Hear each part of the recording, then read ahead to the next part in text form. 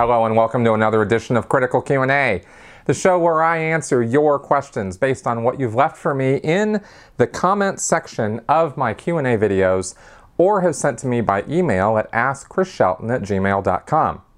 All right, so this week I have a podcast up with the Three Apostates. We managed to work out another episode of that, which was quite a bit of fun, and I also put up a review this last week of the A&E's new Cults and Extreme Beliefs. So if you haven't checked that out, go ahead and do so. It's a short video.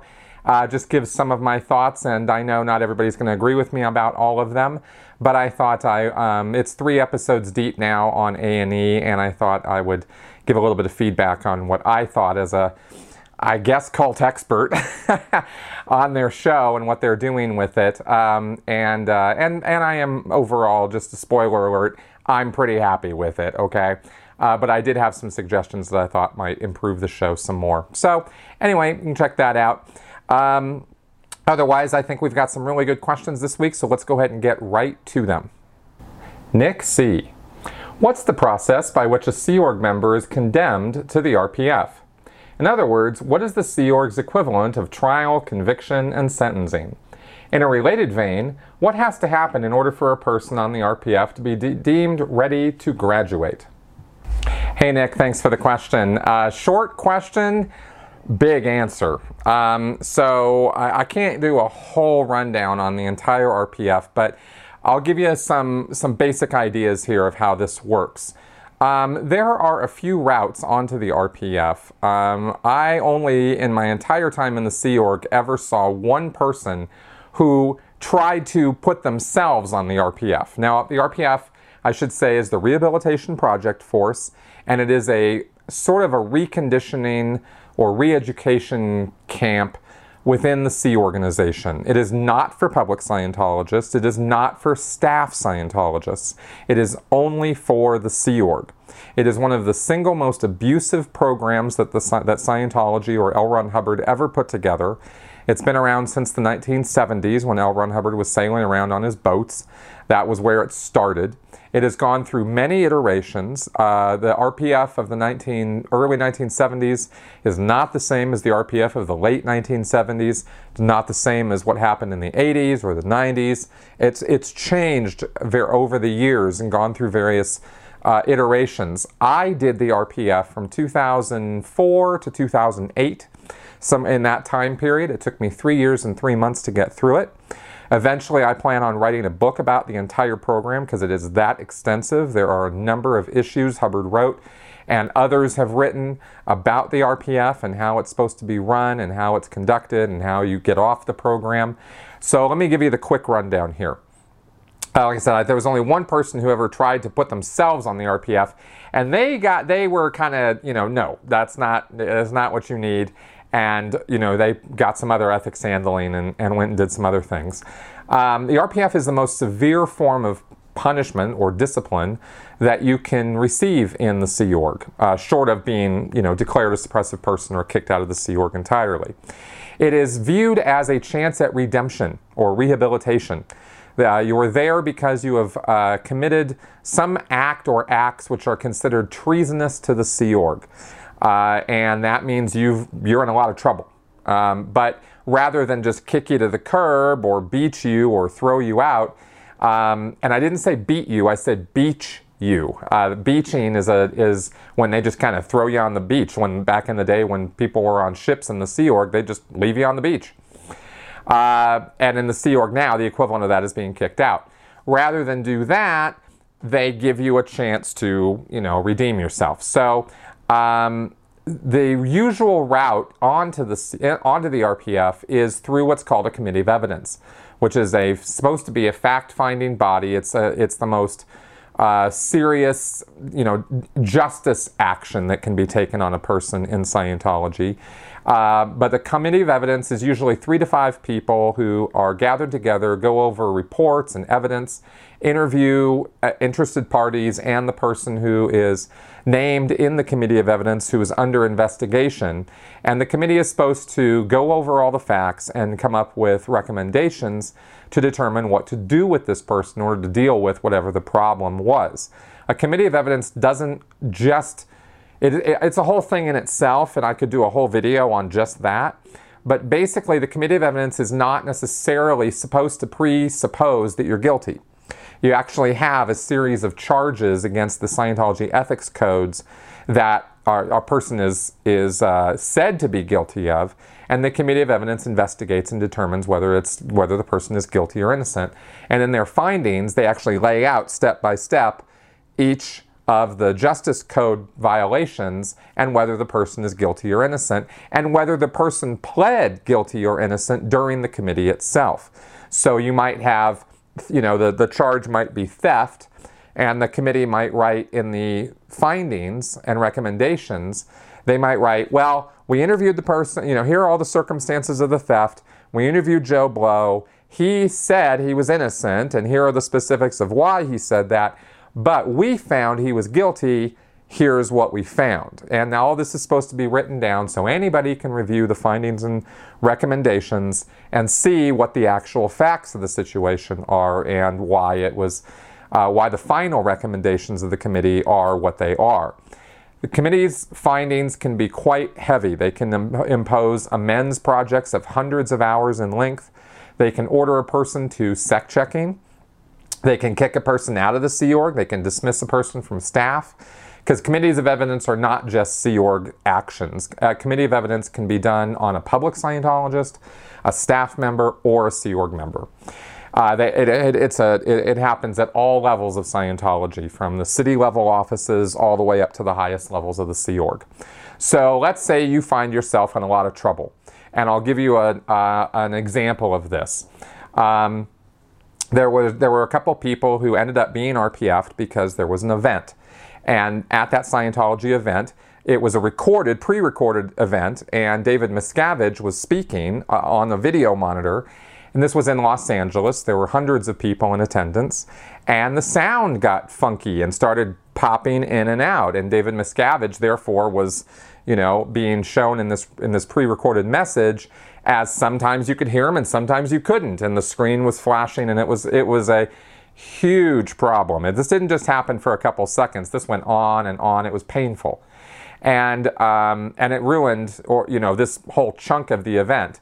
Senior Sea Org officers in the Commodore's Messenger org started investigating to find out what the hell was going on, and they found out that the recording had not been previewed by the person who was supposed to do it before the event started, and that person got busted. The other person, who was responsible for all the electronic connections, and he was an electrician, he also got busted. And I think there was somebody else who also got wrangled into that, who did setup of the speakers or something. So all of those people were directly ordered to the RPF by the CMO messengers that day. Like, boom, they were gone.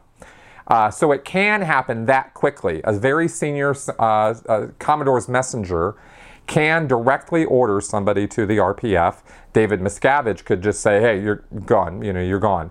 A missionaire could do that theoretically, although I never actually saw that. Well, I saw that happen one time, but it was also the person who was heading up the Sea Org mission was also a Commodore's messenger. So generally speaking, it takes it takes a senior person in Scientology to be able to just order somebody to the RPF. I was never in a position where that was going to, my senior, when I was in management, did not have that power. Nobody at my level had the power to just order somebody to the RPF. I went to the RPF via a ComEv, a Committee of Evidence. So that's how you get there. And then when you're there, you have an extensive program of actions to get through in order to rehabilitate you. There's all the physical labor, which takes the majority of your day, but 5 hours of the day is spent on what's called redemption time.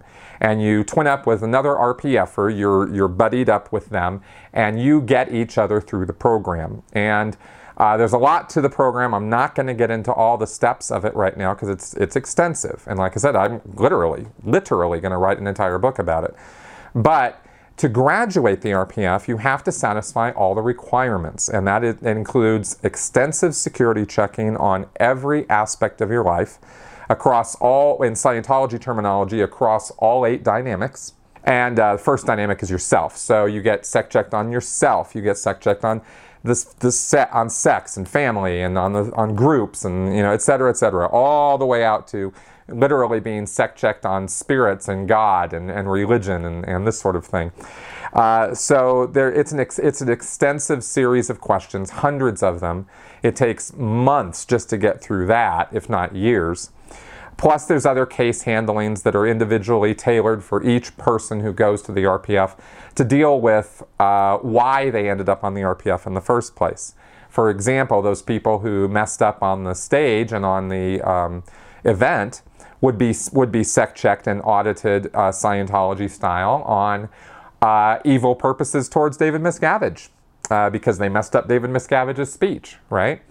And on events and on electronics and on setting things up and anything having to do with their job that they didn't understand or purposefully messed up on or purposefully didn't know what they were doing but they went ahead and did it anyway. All those kind of things. Every one of those things, it's all put under a microscope and you are made to confess anything and everything you did wrong across all of this activity. That is all verified as having been completed before you're allowed to graduate. There are also usually additional actions. I've done another video on what's called the Truth Rundown, which is very deep effort at mind control in Scientology. Probably the most invasive and thought-reforming technique Scientology has. And check out the video on it because I explain all of it in a lot of detail. So that action, the Truth Rundown, is usually done on a person when they're on the RPF after they've done all that sec checking. I received it. I did it on 2 other people during the course of the time that I was on the RPF. Finally, there is what's called the final assessment. And this has not always existed. Like I said, this was only when I was on the RPF. And the final assessment has been around in the late 90s through the 2000s.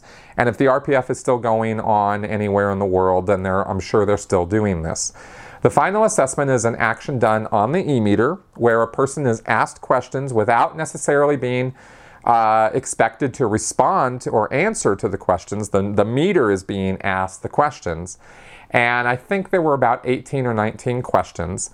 And during the assessment, when the questions are being asked, there can't be any slightest reaction on the needle of the e-meter that would indicate that something's wrong or off about any of those questions. All of the questions on the final assessment have to do with whether you have evil intentions, evil purposes, or harmful intentions or desires towards Scientology, senior Scientology executives, David Miscavige in particular, L. Ron Hubbard in particular, or whether you plan, whether you feel you've gotten away with anything. I think there's a couple questions about that on the RPF, whether you, successfully withheld anything.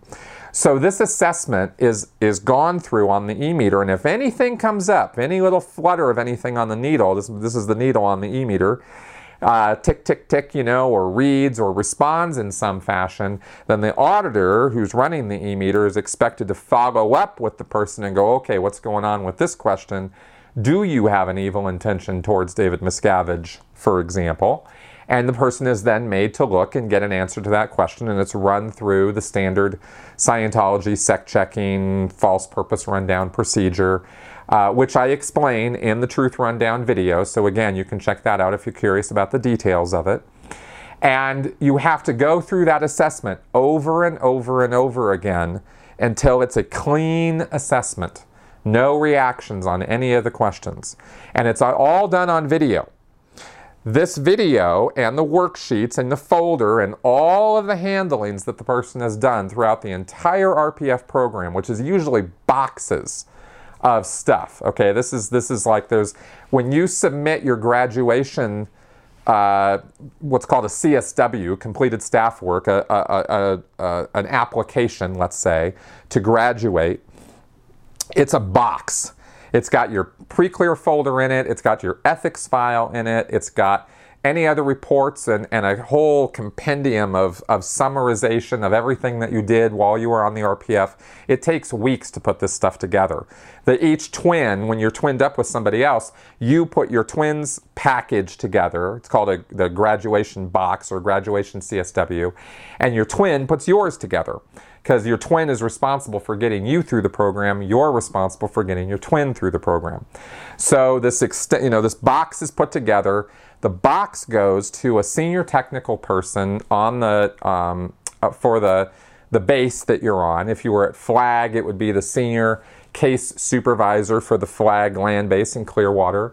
Just some technical terminology there, but it's basically the senior technical person overseeing all of the auditing, delivery, and all that sort of thing on the base.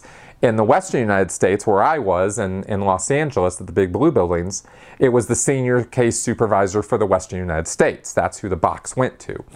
Once he approves it, he has to watch the video. He has to make sure that there were no reactions on that final assessment. He then goes through all the paperwork and makes sure that it's all the I's are dotted and the T's are crossed. Then it goes to Senior CS International, which is up at the international base. The box literally physically is taken to the gold base in San Jacinto, California. Now, I don't know that Ray Midoff, who was the last person on post as the Senior CS International, is still there or still doing that job, but somebody has to look at that box from that post and, again, watch the video, go through all the paperwork, make sure everything is good, and if it's all good, then the box comes back down to the RTC representative, the Religious Technology Center representative, for the base. They go through the whole thing, make sure everything is good, and if it's all good, then they sign it off, the box comes back, and you're done.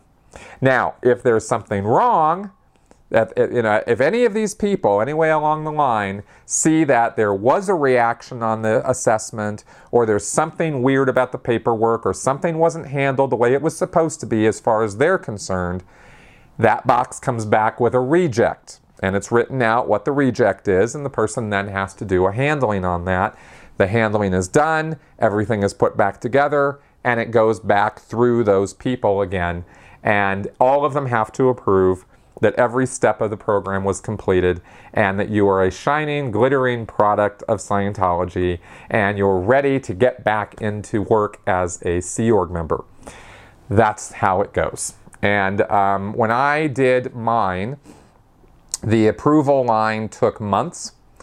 I think it was about a 4-month process for us to go from having a clean final assessment to actually graduating, and that was average, maybe slightly faster than average. I have seen people waiting for their graduation CSW for 6 months because while the boxes are going through these people who the boxes are going to have lots of other things to do, and the RPF are always the last priority for anybody. So you're always at the bottom of the stack. So you're going to be waiting. There's no fast tracking an RPF CSW unless some senior person has their eye on that RPFer and wants them done right away, in which case it might get expedited. But RTC very, very rarely couldn't care less about people who are on the RPF. So it tends to take a while. I actually maybe lucked out a little bit because my twin on the RPF, her name was Galen, she was the mother of the RTC person at the base at the time in Los Angeles. So her daughter, I don't think, was the one who actually looked at the CSW because there would have been a little bit of a conflict of interest there. But I think she had a little bit of interest in getting her mother off the RPF. So I think that was expedited a little bit more than your average bear, but it still took us months to get done. So that's kind of basically the process. There's lots more details to this whole thing, so of course you guys can ask me any other questions you want about it. I know I'm gonna, kind of piecemeal all of this information about the RPF in these critical Q&A videos because it would be a very, very extensive process for me to even make one video just dedicated to the RPF, which is why I realized I really just need to write a book about it. So I've got a plan on how that's going to happen, but it's going to be a while. And so in the meantime, I'm answering these questions as best I can. I hope that answers your question, Nick. If not, or if you still have any details about this you'd like to know, just let me know. Kat, I have started listening to a fun podcast by Dax Shepard called Armchair Expert. He just did an episode, number 20, with Erica Christensen, current Scientologist, because they did the show Parenthood together. Dax sees himself as an open-minded intellectual with the talent to argue all sides of an issue. I'm dying to get your take on this particular podcast with Erica because she speaks of her Scientology views, and I would love your take on the angle she uses and Dax's handling of the topic. Thanks for this question, Kat. And I actually listened to the whole section on Scientology that they were talking about. It's a pretty long podcast, but they didn't talk about Scientology the whole time, so I just listened to that part. And here's my critique of that. I was not impressed, and obviously I'm not going to be because I'm a critic of Scientology and I know all about it. So when people whitewash it and present its, only its good side or its, good appearing face, I'm going to have something to say about that. Here's my first critique, though, of Dax Shepard himself. Now, he's an actor, entertainer. I don't know what his educational background is. I don't know that it really matters. I mean, I'm only a high school graduate, so I don't, necessarily have to put a whole lot into, judging somebody's intellect based on just their education. But Dax did this. He said, I took notes on this, and he said at the beginning that he wanted to come at various subjects with a mentality or an idea of neutrality and not be judgy or putting judgment on, when he was asking questions about Scientology, for example. And obviously he was setting up his podcast to make it sound like he was going to, be neutral about the subject, which he then proceeded to do anything but be neutral. And that's where I had a bit of a problem with that because I feel he was being a bit intellectually dishonest. I come out and tell you straight up, I am biased about Scientology. I do not claim objectivity about this subject. I, was abused by Scientology and experienced a number of years of abuse at Scientology's hands. There's no way I could be unbiased about it. Well, similarly, Dax Shepard has, as he said in the podcast, he has 12 friends who are Scientologists, and Erica Christensen is one of them. He was on a TV show with her. They hang out. They've had conversations about Scientology, and it was very, very clear, almost from the get-go, that he was doing most of the apologetics for Scientology instead of letting her do it. And I was a little surprised and, frankly, very disappointed that he would set up being this non-judgmental, objective podcaster and then proceed to explain to all the viewers how Scientology works in his own words and why it is that it's a good thing. I was like, what? What are you doing, man? Let me give you a couple examples. He said that aliens are more plausible than Christian beliefs of Father, Son, and the Holy Spirit. It's not any crazier than that. Well, I guess. I mean, yes, that's objectively true. But it's, this word aliens gets connected with Scientology, and there's a lot more to it than just aliens. Scientologists don't just believe in UFOs or the probability of life outside of planet Earth.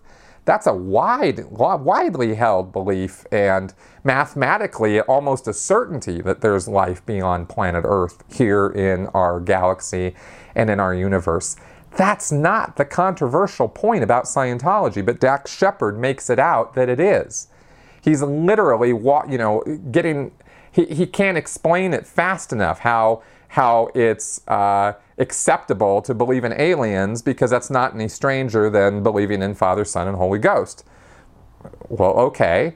Why doesn't he let his guest explain that? She's the one who's actually supposed to be explaining her position. Then we have then he talks about how you have to pay for Scientology and how that's not really any different than tithing. Again, basically explaining his ignorance of the topic because Scientology demands far more money from its parishioners than 10% of their income through tithing. So to make that comparison, it's a completely false equivalency. And he was doing all this before Erica even came on and started talking. Then he had the gall. He says, he talks about how Scientology has been accused of having slave labor and people who work for the church for nothing.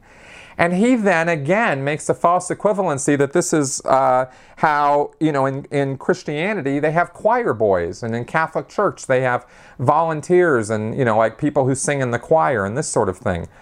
Right from the get-go, I'm thinking, do you have any idea what you're actually talking about? Because the things you're saying here are not equivalent in any way. The people who work for the Sea Org are 24/7. And they're getting paid $45 a week, max. That is not in any way comparable to somebody who comes in and sings in a choir. I don't even know where this guy gets off making comparisons like that. I don't have a problem with Dax Shepard as an individual. It's just that if he's going to present himself as an intellectual or as somebody who actually has done some study of his topic, well, I know this subject. So when he starts saying things like that, I can immediately dismiss his supposed knowledge of the topic because it's clear he doesn't know anything. All right, so those are just some of the examples of this. Now, once he actually did start talking to Erica and he gave her a chance to start explaining it, it was just softball question after softball question. Very, very safe, very, very easy for her, and she's a friend of his, so of course it was. If this is representative of his podcast, then he's really just having friendly conversations on his podcast with his friends. And that's fine. I got no problem with that. I do have a problem with representing that as being an objective intellectual exercise, because that's not what it is. And that's why you might get a little bit of from me on this, because I watched this and I listened to this and I just thought, this is a joke. Basically, Erica got away with delivering lines about how the surface level services that are offered in Scientology, the lower level services that we talk about all the time on the show, are friendly, are helpful, are useful in life. She gave a couple examples. They talked about clearing words in dictionaries and how useful that is. Erica confirmed that she's never taken drugs. She's not a drug user. She wants her life to be drug-free because she wants her head to be clear. Personal choice for her, no problem whatsoever. But obviously a Scientology-backed position. Scientology is, very anti-drug of any kind. Yet, while making that point, they totally brushed off the fact that Scientologists have no problem drinking alcohol, one of the most abused and harmful drugs on the planet. So sure, Scientology's anti-drug, except when they're not. A little bit hypocritical, really. And by the way, some Scientologists drink to excess, far, far in excess. I knew a few Scientologists who were absolutely alcoholics. She talked about the Success Through Communications course. She talked about some other Scientology basic information, which I have always referred to as the window dressing of Scientology. It looks good, it seems light and fluffy and very nice, and it draws you in, it attracts you to the subject, sounds like it makes sense, what could be the harm in that? And they went over all of that sort of thing. Dax also kept making comparisons to AA. When AA is very much not like Scientology. However, he did make a point, and then probably the only good point that he made through the whole interview, that many people have compared AA to a cult, or a destructive cult. I actually did a podcast on that exact subject with somebody who had been a former AA member, and we determined that basically AA is not really a destructive cult. Not really. It doesn't really fit all the characteristics of it, although some groups who meet as AA groups can be very cult-like if you look at the big picture of it and you look at what it's doing in the 12-step program. That's not a destructive cult program. So all in all, there were no hard questions. Everything was very softballed. Dax was basically, sort of just getting all over himself to make Erica, to present her in the best possible light, and to not dig in at all about anything controversial about it. And Erica's responses were just pat, this is what we drill when we're a celebrity Scientologist. And I have nothing against Erica Christensen personally. She is just another Scientologist. Second generation, by the way, who got involved when she, according to her, when she was young, when she was about 12 years old. She said she started taking the classes. I don't think 12 years old is an age where judgment has fully set in. And clearly she was influenced by her parents in her decisions, even though she claims that she was not. But her upbringing was very much like mine. I guess her parents were a little, kind of backed off about enforcing it on her. They fed it to her gradually. She grew up with the terminology. So I know exactly where her head is at, and I know exactly how she got involved, and how you take one step after another, and before you know it, it's your life philosophy, and you don't know any other way. What I was disappointed by were her answers regarding the Going Clear documentary and how she just sort of poo-pooed it, said she had no need or reason to look at anything critical of the church. And basically, the logic behind her reasoning was, if I haven't seen anything bad or wrong in my experience with Scientology, then there is nothing bad or wrong with Scientology. That is a tremendously gigantic logical fallacy, and very, very stupid thinking, because obviously there's tons wrong with Scientology, and if you're only going to look at your own experience of something and think that that is the broadly applicable experience that applies to everybody, well, you're clearly going to be wrong 100% of the time. So that's where Erica Christensen's head is at. Like I said, I don't have anything against her personally. She's just another Scientologist dupe, and that's exactly how she sounded on Dax Shepard's podcast.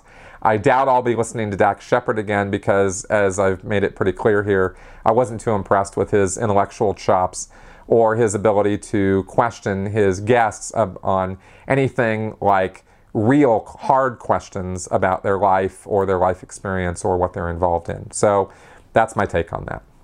Ben. Chris, our mutual love of tacos inspired this medical question. If a Clear vacations in Mexico, drinks the water, then spends the next week in the bathroom, how does the church respond?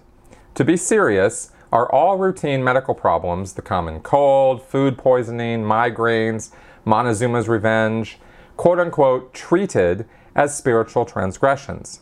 If a chef at a resort in Baja doesn't wash his hands properly, are you spending the next few months on the e-meter handing over thousands of dollars to find the true cause of your stomach bug? Thanks, and keep up the good work. No, not really. I've talked about the various levels of PTS handling before. Let me just answer this briefly by saying that, PTSness, or PTS, stands for potential trouble source and indicates somebody who has, been connected to a suppressive person in some fashion. I've explained this before many, many times. So there are levels or degrees of how to address a PTS condition. If a person gets sick or is having accidents or gets a cold or something like that, or has some unfortunate circumstance happen to them, then they'll probably be labeled PTS by the church, and that label will stick until the person does some kind of handling and resolves the situation to their satisfaction and the satisfaction of the ethics officer. This is usually done in ethics. This is not usually an audited thing. Doesn't usually require thousands of dollars of audited handlings in an auditing session. Instead, you go to the ethics officer, and the first level of handling will be what's called a 10-AUG handling. From the date 10 August, I think 1972 or something, is when the bulletin on this was written by Hubbard. And it's a sequence of steps that are done off the meter, very informally, to just find out, okay, who's the suppressive person in your life and what's going on, right? And if the person can spot it right there, oh yeah, it's Joe Schmo, he gave me a hard time at work and I don't like the guy, and he's wrangling to get my job out from under me or something. Good, we found the suppressive person. What's the handling going to be? Yeah, I'm going to go talk to my boss and da-da-da-da-da, dee-dee-dee-dee-dee. And great, it's handled, it's done, and that's we're finished. That's the 10-AUG handling. And usually the 10-AUG handling goes for an earlier time in your life when there was some kind of suppression on your lines, though. It's not just the guy at your work now. He's usually a restimulator, a person who reminds you of somebody earlier, and the 10-AUG tries to go earlier to, maybe some childhood friend or enemy or frenemy or somebody you were connected to in the past who might have somehow reappeared in your life now through some way. Maybe you went to a class reunion. Maybe the guy called you up out of the blue. Maybe you've never disconnected from him. Maybe he's always been around. Whatever the circumstance, you want to find, who the suppressive is, figure out some kind of handling for it that will make it so that the person's not suppressive to you now, and that's it. And if that can get handled and we're all resolved and you get over the cold, because of course this sort of thing takes time. So you go in and get the interview, you do the handling, and by the time you're done, you're over your illness, right? Or you're healed from your accident, or the circumstances of your life have changed and you're not under suppression anymore. So that's usually how it's done. It's only when that doesn't work and the person continues to manifest problems, illness, injury, this sort of thing, that they will do further levels of PTS handling. And I am positive I've laid this out in earlier Q&A videos and in earlier videos that I've done. So you can do a search for those on my website.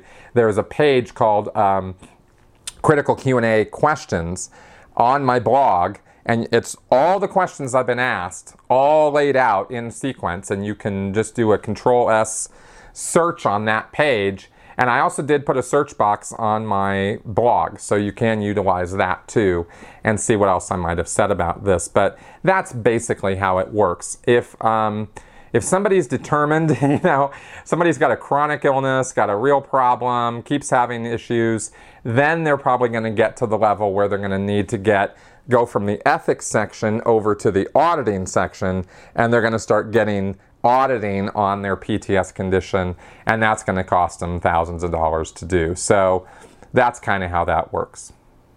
Robert Black. Dynetics initially gained popularity as a self-help movement, and the lost leader courses that are still offered on problem solving and self-improvement to entice potential new members continue to receive positive comments from those who have participated in them, except the widely discredited personality test. I share the opinion of others that the religion road that it went down was LRH's spectacularly successful attempt to monetize his ideas. Do you think that, should the organization have just acted as a problem-solving institution and stuck to offering these entry-level courses, that it could have survived and thrived? If yes, as a one-time insider, how do you think that they could have done this? Well, it's interesting, because I actually did a video some time ago. I think it's called An Open Letter to David Miscavige, where I recommended that they drop all the high-level stuff and just deliver lower-level services if they really wanted to keep Scientology going. Because, from the level of clear above, all the OT levels and the Xenu stuff and the body thetans and all the confidential stuff in Scientology is just for the birds. It's ridiculous. But the lower level stuff, sometimes that's helped people out, helped them to organize their life, helped them communicate better, that sort of thing.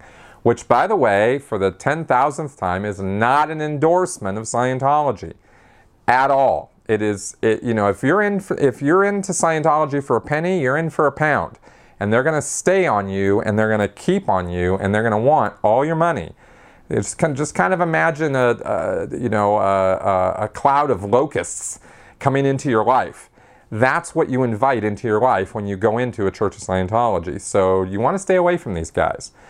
But if they were to cut it back to just the lower level services as a self-help group and took all the religion out of it, all the Thetan stuff out of it, sure, it'd be fine. It wouldn't be abusive. They wouldn't have the Sea Org. They wouldn't have OSA. They wouldn't have all of that, all those trappings and mechanics and abusive framework that Scientology creates as a totalitarian high control group.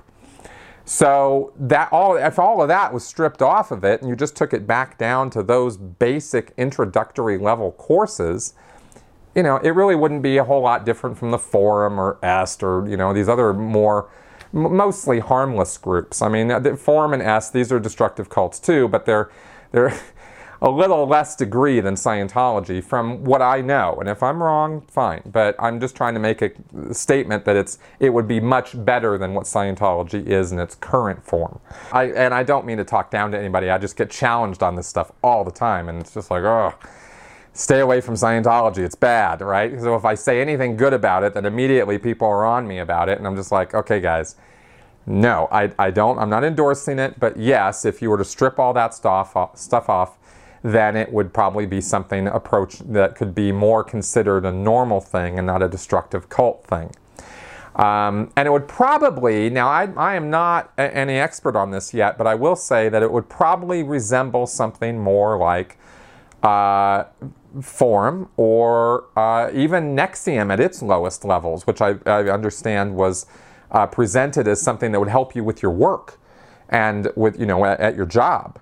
That's kind of how Scientology would sort of be presenting itself if it hadn't gotten into all this other goofy stuff. So, sure, you know, they could survive and thrive and do fine with that because it wouldn't be abusive.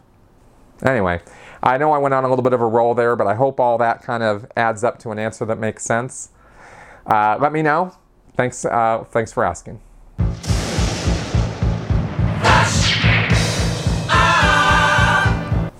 When Queen rocks, it is time to roll right into our flash answers. 654. Do you know the whereabouts of your ex-wife? I'm guessing she's still in? Yep, she's still in. She is remarried to somebody that I knew when I was in the Sea Org, and I wish her all the best, and I hope that eventually she gets out of Scientology. But, you know, I'm not keeping tabs on her. I actually happened to find that out completely by accident. Somebody else who knew somebody else who knew somebody else happened to relay that information to me. So that's how I know that. DA. Since Scientologists believe in reincarnation, or whatever term they use for rebirth, I wonder what would happen if the church, or a trusted member of the church acting as a private business, were to offer members the opportunity to hand over their assets before they die, and give them a secret password to remember, so that after they die and they are reborn, they can come back and retrieve their assets from their previous life. Would this be an interesting way, accidentally, to test the beliefs of Scientologists? I.e., do they trust the church enough to hand over all their money before they die, knowing, quote unquote, they will get it back in a future life? Thanks. Okay, quite honestly, I don't think even Scientologists are stupid enough to fall for that much of a con. I mean, that would be awesomely bold, but really pretty low to take advantage of people who have those kind of beliefs that way. Anyway, no, I don't think any Scientologist would ever do that. I've certainly never heard of anything like it. And I think if somebody tried, the church would probably come down on them like a ton of bricks. Vicky Lewis. Being from the UK and recently seen in the news that Scientology has just opened 2 new orgs in Ireland and Birmingham, as well as the St. Hill. I'm aware they don't have tax-exempt status here in the UK. That being the case, does that make them open to being investigated and prosecuted by the law here for the many crimes that go on in the Sea Org? Or at least called out for obviously being a money-making scam rather than a religion? Yeah, absolutely. It totally does. And in fact, that's how most of the people in Ireland, I think, are dealing with Scientology right now. And the UK's, you know, sometimes taking a fairly dim view of it as well. The problem with prosecuting Scientology isn't the fact that they're doing crimes, it's getting existing Scientologists to step up who are still in to go make complaints to the police about the crimes that are committed against them. That's the hard part. It's not proving that Scientology, you know, does bad things, because we got plenty of ex-members who say that, but that's just hearsay evidence. You have to have tangible physical evidence or present time complaints that haven't gone beyond the statute of limitations. And that's the big problem with getting Scientology in a lot of legal trouble, in addition to the fact that Scientology has an unlimited reservoir of funds to use to fight legal battles.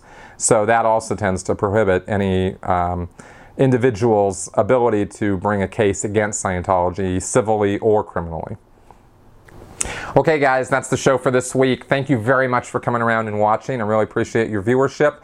If you haven't, go ahead and subscribe to my channel and give me a like. And leave any questions, comments, or feedback in the comment section below. I will see all of it. Whether it's good, bad, or sideways, go ahead and leave it there. I love hearing from you guys. And of course, if you have any questions, leave them there for me. Thank you very much, and I'll see you next week. Bye-bye.